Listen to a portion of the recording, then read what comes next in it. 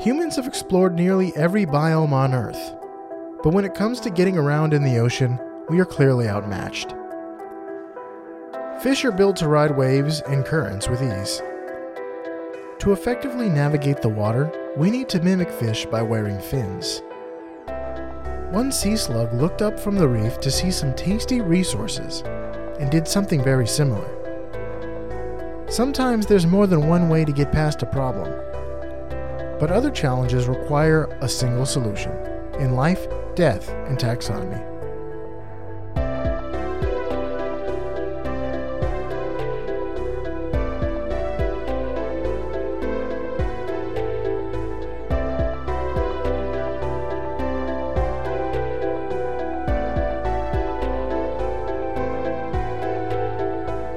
Welcome back to Life, Death, and Taxonomy. It's your 30 minutes of interesting animal information. I'm Joe. And I'm Carlos. Thank you to Cassie for the creation of our theme song. To hear more of Cassie's music, please search Cassie Michelle on YouTube or Spotify. And thank you to Johanna for the creation of this week's artwork. To check that out, you can follow us on Facebook or Twitter at LD Taxonomy, or visit us at our home on the web at ldtaxonomy.com. And a very special thank you to our patrons, to Tristan Taylor, Jesse Raspulich, Carol Raspulich, and Richard Kaspar. I want to be more genuine. I feel like I am just reciting something that I've memorized, but we really do appreciate our patrons. They allow us to buy more space for our storage space for our these massive video files that we're working with. They allow us to buy the hosting subscription and get a nice microphone and a nice camera, not super nice, but these things allow us to deliver better content to you guys. So thank you so much to the people who have contributed, who are contributing. If you'd like to contribute, it's patreon.com/ldtaxonomy, and you can subscribe. And if you become a patron, you get to listen to us talk about just shoot the breeze for about 30 minutes before every episode, as we kind of warm up our conversational muscles, because we work from home, we sit all day not talking to people, so you gotta warm it up before you start the podcast. So if you'd like to hear us talk about Christmassy things and our favorite Christmas songs and flat earthers, you can subscribe on Patreon and you'll get access to all of that. But anyway, I wanted this holiday special, this Star Wars holiday special, to not be just my rote. Thanks for helping us keep the lights on. I know it seems rote, but we really do appreciate it. Thank you. And today we're talking about an imposter that's not among us, but among the fish of the sea. But more on that later. Among Us. I've never played Among Us. Oh, I don't have enough friends. Mason doesn't want to play with me. Well, that's rude of him. I hand him a phone, and he locks me out of it for 5 minutes. That's all he does. But this is coming out in the intertestamental period, right? In between intertestamental, with the Old Testament being Christmas, the New Testament being New Year's. Yeah, yeah. The old years and the New Year's. This is the Maccabean period.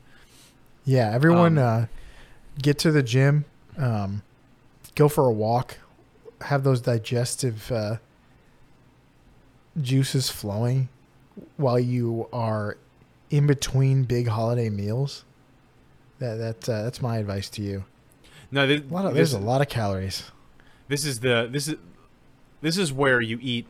You're like, okay, I'm gonna start working out January 1st, so I'm gonna eat the cookies now. The cookies are here, and I'm gonna eat them now. I mean, eat your holiday cookies, but also go for a walk, burn some calories, make some room. True. It feels better to earn those calories, Yeah, I've got a lot of New Year's resolutions, and one of them is definitely to get back to exercising, because I've not really done that for the last few months because of how busy things have been.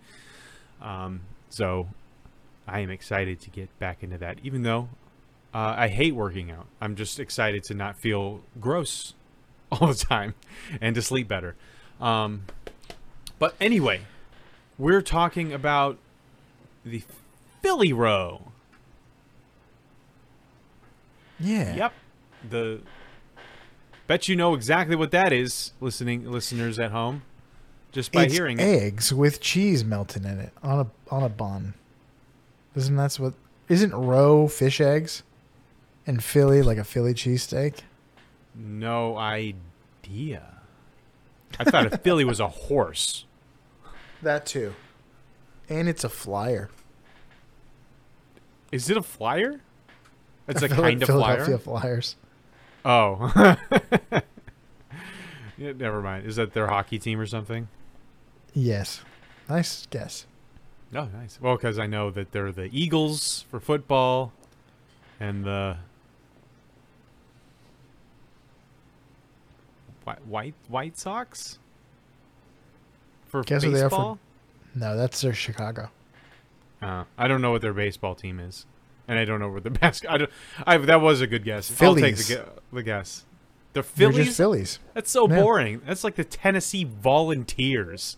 That's where the Philly fanatic comes from, though. He's like the Green Monster. I don't know that one either. They're rabid baseball fans there. I imagine They're they known are. for being particularly fanatic, actually. Yeah, but nothing like New England, though. Oh, that made them froth. If they heard you say that, they made them They're- froth at the mouth. But like, New England is renowned for having insane fans. I think so is Philadelphia, Phillies. But Anyway, yeah, sports, guys. This animal is called the Philly Roe, and we will explain what it is in several stages throughout the show. But we're going to call it the Phillyville Slugger. nice. You didn't even know about the Phillies baseball team, and you came up with that. Well, I was trying to find something for Louisville Slugger, and I couldn't find a good thing, so I just put Phillyville Slugger, and I did not know about the baseball thing. We're gonna call it the Crude Rude Nudie Branch. I guess the Crude Rude Nudie Branch dude. That would work. And what I'm gonna call it, Phyllis. Phyllis. Philly Roe Phyllis. It's close to that, Phyllis. I was gonna say something like Philly Roe versus Spade or something like that, but it didn't work as well as I had hoped. So these are the nicknames that we've got, and so it's time to taxonomize this. This is in a kingdom you know, love, and are in. That kingdom is Animalia. I don't think we're ever planning on deviating from that, so it's a good assumption to make. The phylum is Mollusca. It's a mollusk. The class is Gastropoda. We've been here. It's snails and slugs. The order is Nudibranchia or Bronchia. Probably Branchia. No, it's probably Bronchia, like bronchitis.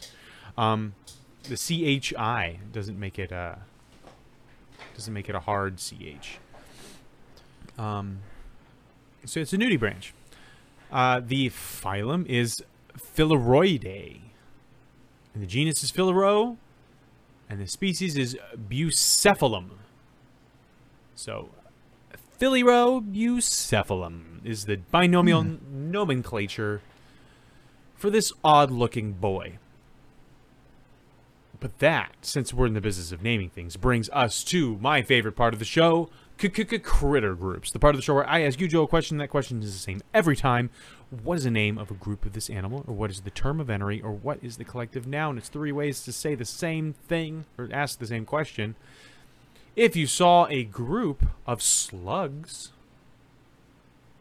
what would you call it? Would you call it A, a phlegm of slugs, B, a clod of slugs, C, a spit of slugs, or D, a harry of slugs? Harry? Spelled how?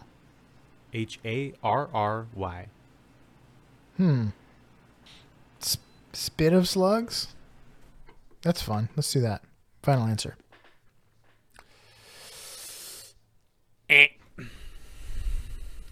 Dang. Which one was it? It's phlegm. See, so my gut was telling me one, it was either spit and it made you think of phlegm, or it was phlegm and it made you think of spit. Trying to was follow 50-50. my train of thought. So it's like you take all four options and you see like which one of these two things are the most related, and then it's probably between one of those two. Yeah, that would be in that case. I had to look Now at it's Claude just- to make sure it wasn't some sort of like really bad slur, but it just means a dumb No, person. it's a person's name. Claude? Oh, Yeah, Claude. Claude. Oh, I put CLOD like the way a British person would call a dumb person. Yeah. That insensitive Claude. But yeah, I forgot that Claude is a person's name. Jean-Claude. He's one of the French bees.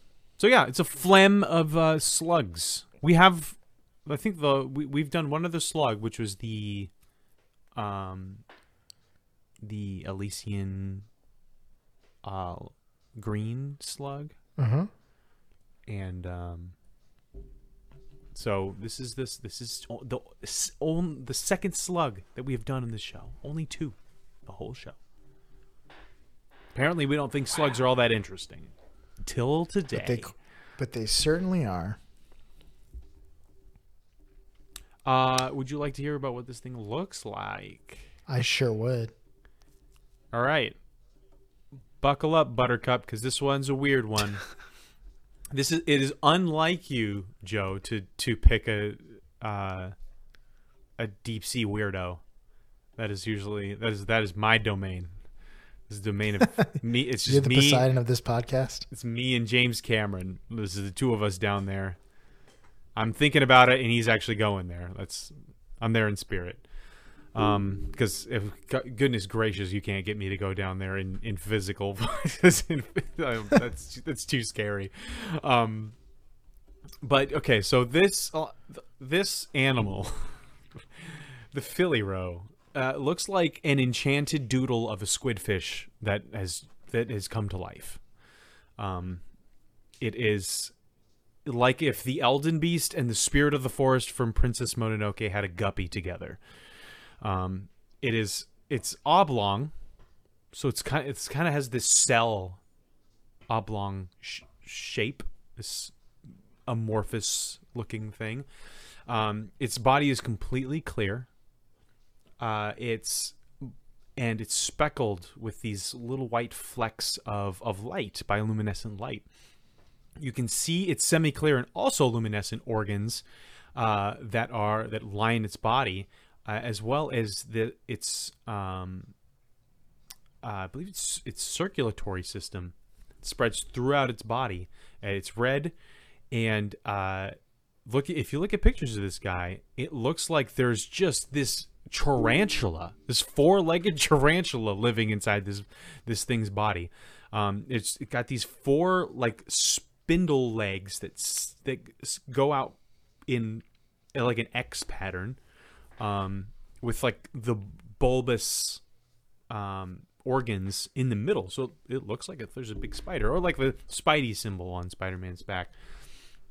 It also has two large antennae, which aren't actually antennae. They are called rhinophores, or long horns, even though they're not technically horns. They look like just the most spectacular slug stash.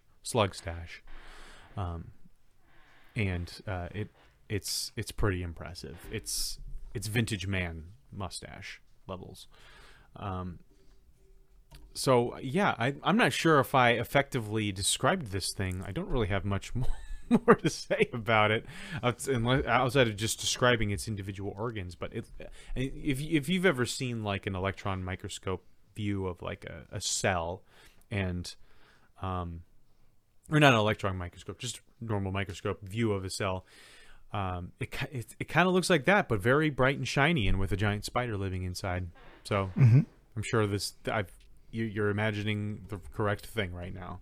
Other than that, there's nothing interesting about it, and it's not in any sort of interesting shapes whatsoever. Interesting. It is. Would you like to know about its size and dimensions? Yeah, I mean, it lives in the deep sea, so it could either be, the size of a grain of rice, or it could be the size of a continent, and it could be a part of that gigantism thing that I'm so scared of. So Yeah. tell us how There's big nothing this guy the size is, of a continent.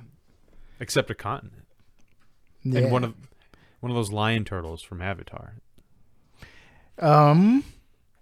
Welcome to the Love Measure Up segment, the official listener's favorite part of the show, the part of the show when we present the animal size and dimensions in relatable terms through a quiz that's fun for the whole family. It's also part of the show that's introduced by you when you send in audio of yourself saying, singing, or chittering the words measure up into ldtaxonomy@gmail.com. But by the last many episodes track record, it is not the part of the show that's introduced by you. Rather, it is the part of the show that's introduced by some sort of animal. And we don't have a new measure up intro this week. We didn't get a Christmas miracle? We didn't get a Christmas miracle. No. Okay. Yeah. So yeah, we don't have a new measure of interest, so we get to hear from an animal, and Carlos has to guess what it is.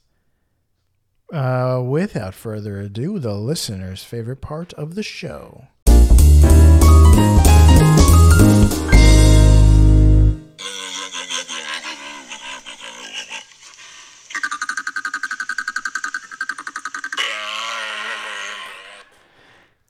Is that I feel under attack.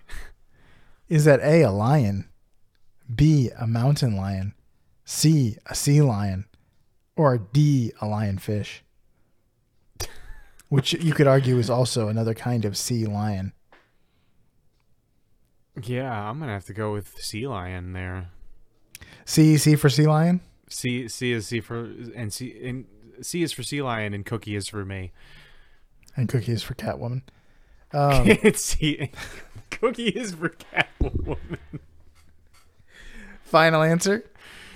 This is a sparrow with a machine gun. Yes. That's the correct answer. I knew it. I knew that was very quintessential sea lion sound. I think it would have been harder if paired with like bovids. But I couldn't resist the lion theme. Yeah, I've heard lions. They do make weird sounds, but I've never heard them make any of those sounds. We got lions at the Jacksonville Zoo, and when they roar, you can hear them anywhere in the zoo, which is cool.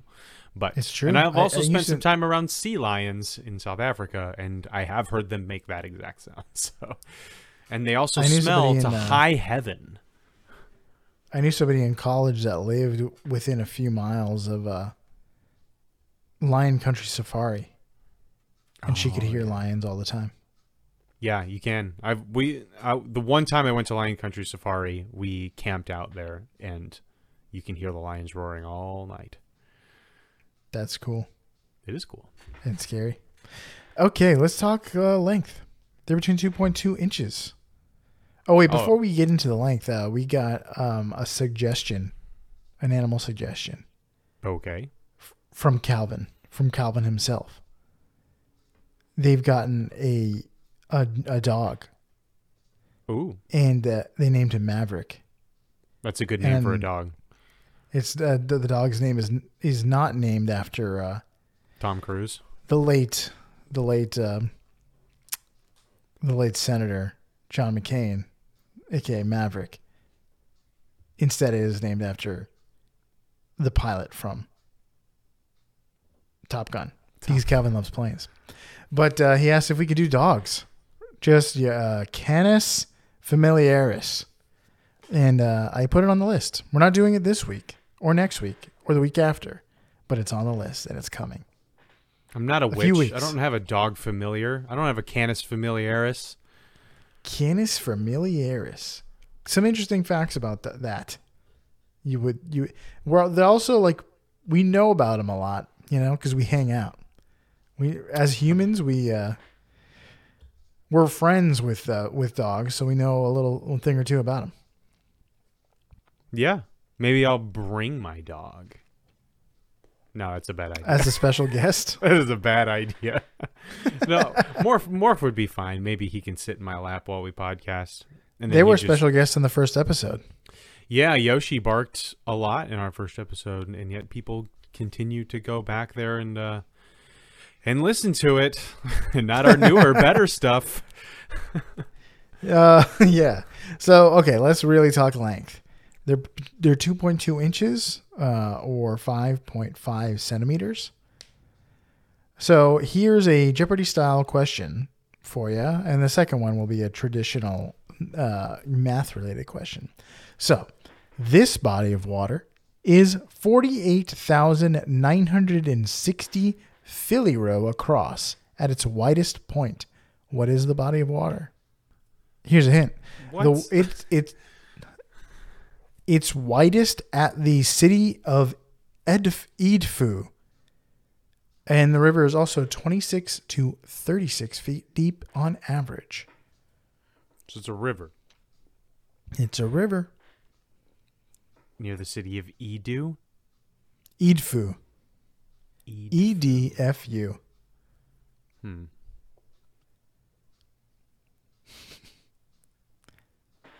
Eat food every day. I don't know what kind of what I was hoping that maybe the name for you. But the U is just the U. I was hoping that maybe the name of the city would give me an inkling into what country this was in. Yeah, it does. It could go a lot of ways. I mean, it could be Brazilian city. It could be a Vietnamese city. Like I don't know. Edfu. I know that pho. That's that like Thai soup or something like that. Not that helps at all. I don't know. It's 1 point something, 1.1.5 wide river, maybe, so miles wide. Wide river. I know the Amazon River gets really wide. I know the Yangtze River gets really wide. The Nile probably gets pretty wide. Also, Edfu could be any number of East African countries. It could be a Chinese country too. It doesn't really sound Chinese to me. It sounds least South American, but it could be still. It could be like a city named after like a local indigenous population in Brazil or something like that. True. I'm going to go with Nile. That's Nile River. That's my final answer. That's all I've got. Final answer? Just really shooting in the dark here. Yes. At least I know it's a river because that narrowed it down quite a bit, but Nile. That is correct. The Nile River is 1.7 miles wide at its widest. If you hadn't told me it was a river, though, I would have 100% gotten it wrong. I would have said something like... You could have extrapolated that it was a river when I said it's widest at a particular place in a particular city. Lakes can be wide at a particular place and then narrower somewhere else. I don't even know how, or a sea. I can't even imagine how. Like a long lake. If it was a lake, I would say or like a sea, I would say it was like its widest between this city and this city. But yeah, you got it right, and that's 100%. Yeah, 100% on that one. Let's talk their egg clutch size. They lay relatively few eggs compared to their kin, with only 240 eggs per clutch. How many of the number of eggs used in a traditional 9-inch 2-layer cake go into the number of eggs in a filiroe clutch? How many eggs are in the clutch again? What was the number? 240. Here's a hint. Eggs give cakes structure and cohesion. You can make a cake without eggs or egg substitutes, but they will be less firm and more crumbly. They also contribute to flavor, moisture, and emulsification. Do you know what emulsification is?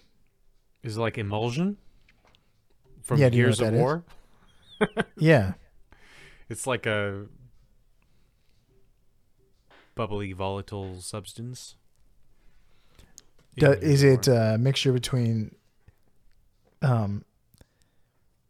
fat and sugar? Because that's what emulsion is. I think in Gears of War, it's a mix of like lava Lava? and meth. Fair enough. Lava and meth. How many cakes worth of eggs? 40. 40, final answer? Yeah. Correct answer is 60. Is that a nursing school? No. There are around Because- 4 eggs in a typical cake. 4. I said 2 to thought 4. 6. You said 6. two There- layers, so I thought it was going to be like 3 in each, but If you want a particularly moist cake, you might go with 6. I and saw I some people love said moist cakes. Those 2 best to kinds. 6, depending on the type of cake. But 4 seems to be the gold standard. 6 every time. Eggs are great. Also, I mean, yeah. moist cakes are better than dry cakes. That's true. Objectively. You can't even argue it. Yeah, dry cake is just cornbread. If you like dry cake, you're objectively and fundamentally incorrect. You're eating cake incorrectly, and I'm eating cake correctly. Maybe they just hate the word moist so much that they have to not eat it. They have to eat the driest cake possible. Like they have to eat a cake that if when they cut it, it just turns into crumbs immediately. They have to Yeah, that's what they have to take a straw and like vacuum it up. They have to I vacuum up all your cake. they have Vacuum it to up. they have to do a line of the cake in order to actually ingest it. Oof. That's all I got for that. Do you have any fast facts before we get into the thick fact? The moist fact? Thick fact. Yes, very few. So because there's not a lot of information about this animal, it lives in warm waters across the world's oceans. It lives very deep down, and it likes to eat Zanclia. Oh, same. Mm-hmm. I mean, Although probably not. if you're not eating Zanclia, you're not living. It does sound like an ingredient you'd read on a nutrition's facts. It sounds like a it sounds like a medication that would have like a mascot. Like there's Mucinex, there's Nasonex, and then there's Zanclia. But what I'm guessing it probably actually is jellyfish. Yes, it's a type of hydrozoan that you don't need to talk to your doctor about before eating because you shouldn't eat it. It's very small predatory cnidarians, which it's basically tiny jellyfish. And the way that it eats them is it will take its slug foot and latch it on and consume it. Because this is a slug, so it's got a foot. It is a gastropod. It is a stomach footer. And I will leave it at that because I do not know how deep your major fact goes, and that is an intended pun. The answer is not very, actually, in terms of the pun. But yeah, I'm calling this major fact fake fish. Hashtag fake fish. Philiro are sea slugs, like we've been talking about, that have developed an anatomical form that is very similar to the fish of Actinopterygii. Wow. Interesting. Done. Most sea slugs live and move like slugs. Wouldn't you believe that? They crawl along the seafloor and among the coral. If they swim, it might be in a ribbon like a ribbon like pattern, Like or the like Elysium sea slug. Yes, yeah.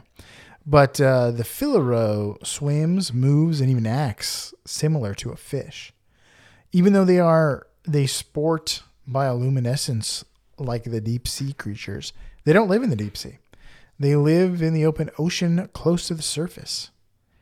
So at that living depth and location, their biggest challenge is the fact that they love the taste of jellyfish and that they float on currents in the open ocean, not on the rocks and crevices of the seafloor. So to hunt in the open ocean, you need to become an adept swimmer. So what can a slug do to get better at swimming? It develops fins.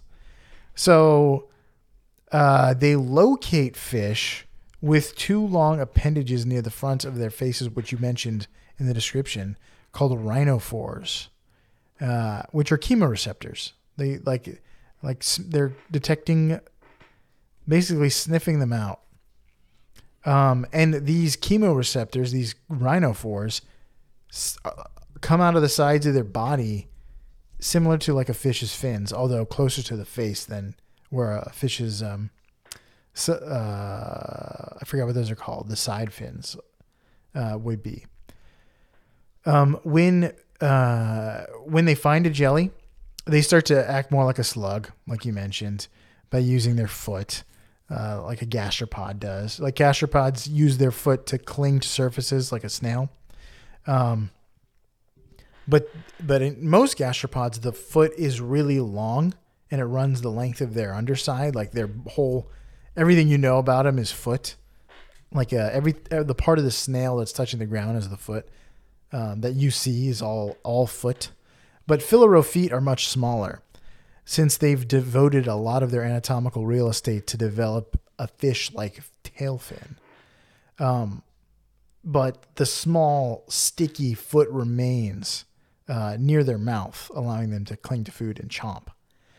So not only do they have fins, they have a general body shape that is extremely fish-like. If you look up a picture of this when you're not driving. And so this is an example of something in nature called convergent evolution, which is when two different species develop traits that are very similar, despite the fact that they don't have any genetic relationship at all. We've talked about this among mammals. The best form to take is mouse form.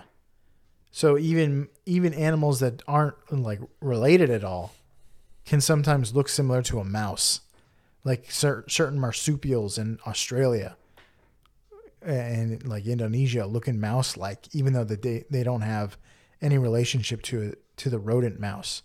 There are a lot of mouse-like things and weasel-like things. Yeah. So it's just that is a very efficient and tried and true form to take as an animal.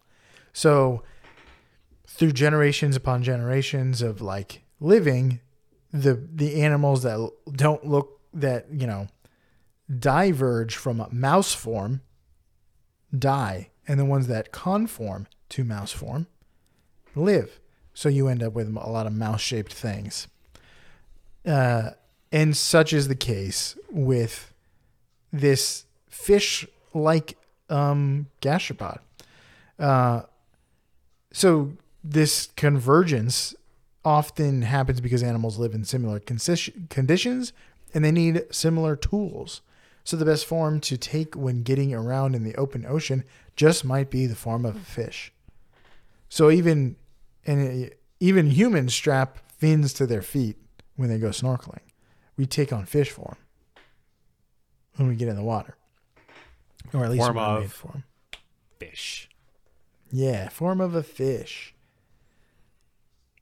So that's all I got on that. I went through it really quickly, but octopus and squid form also seems to work pretty well. Yeah, like jetting water out. Well, definitely squid. Squid are like extremely numerous in the ocean. Yeah, but the fastest thing are fish. Yeah. So I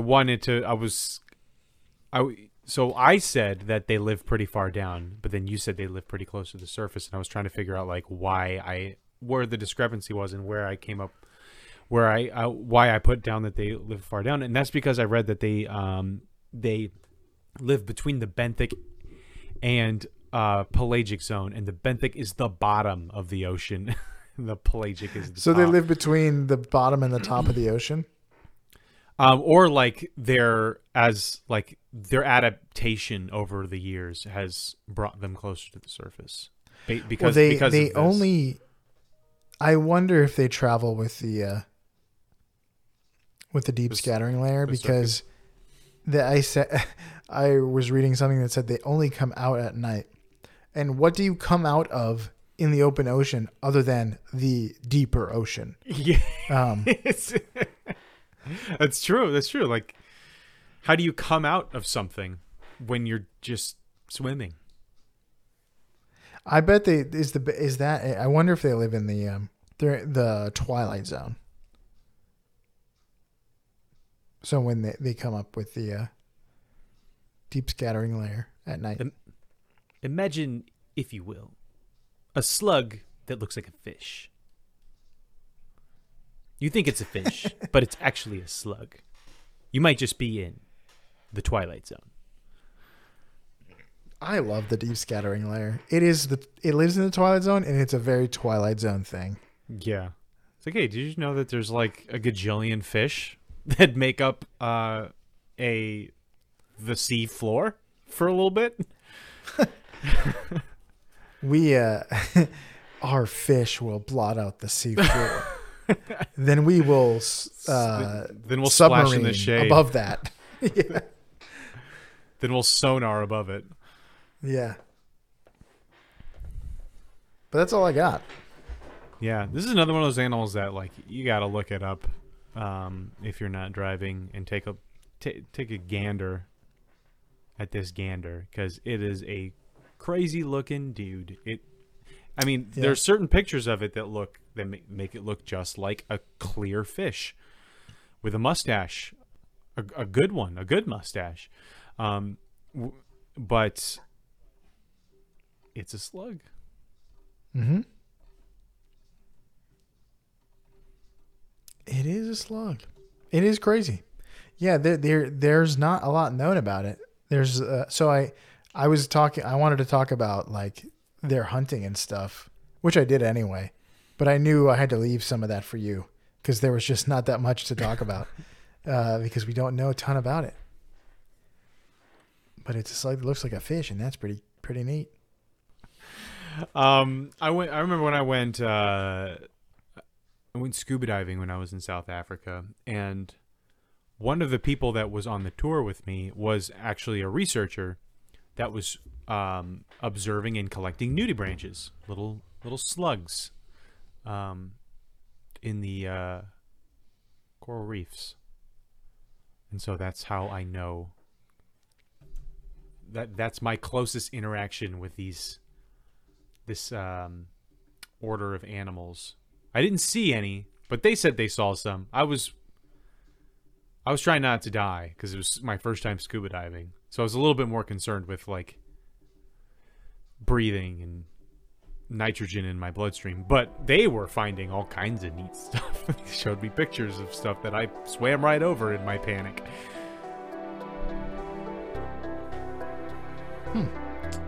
But yeah, so that is the Philly row. Unless you got anything else? That's all I got. So for you out there in Podcastia, snack on some Nidarians, flex your impressive mustache horns, and impersonate a fish like the Philly row here in Life, Death, and Taxonomy.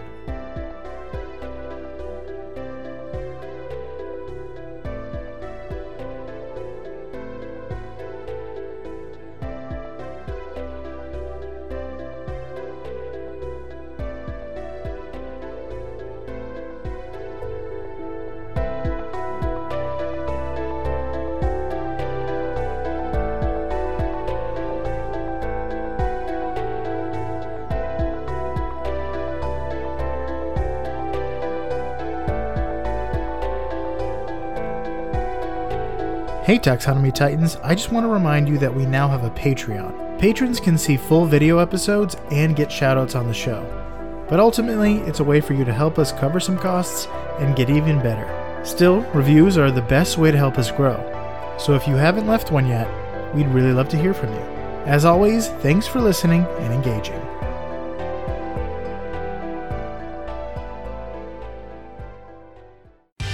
Life, Death, and Taxonomy is my favorite in the world podcast. In the Twilight Zone. T is for Twilight. Life, Death, and Twilight Zone. I like how my impersonation of the narrator from Twilight Zone is just Zap Brannigan.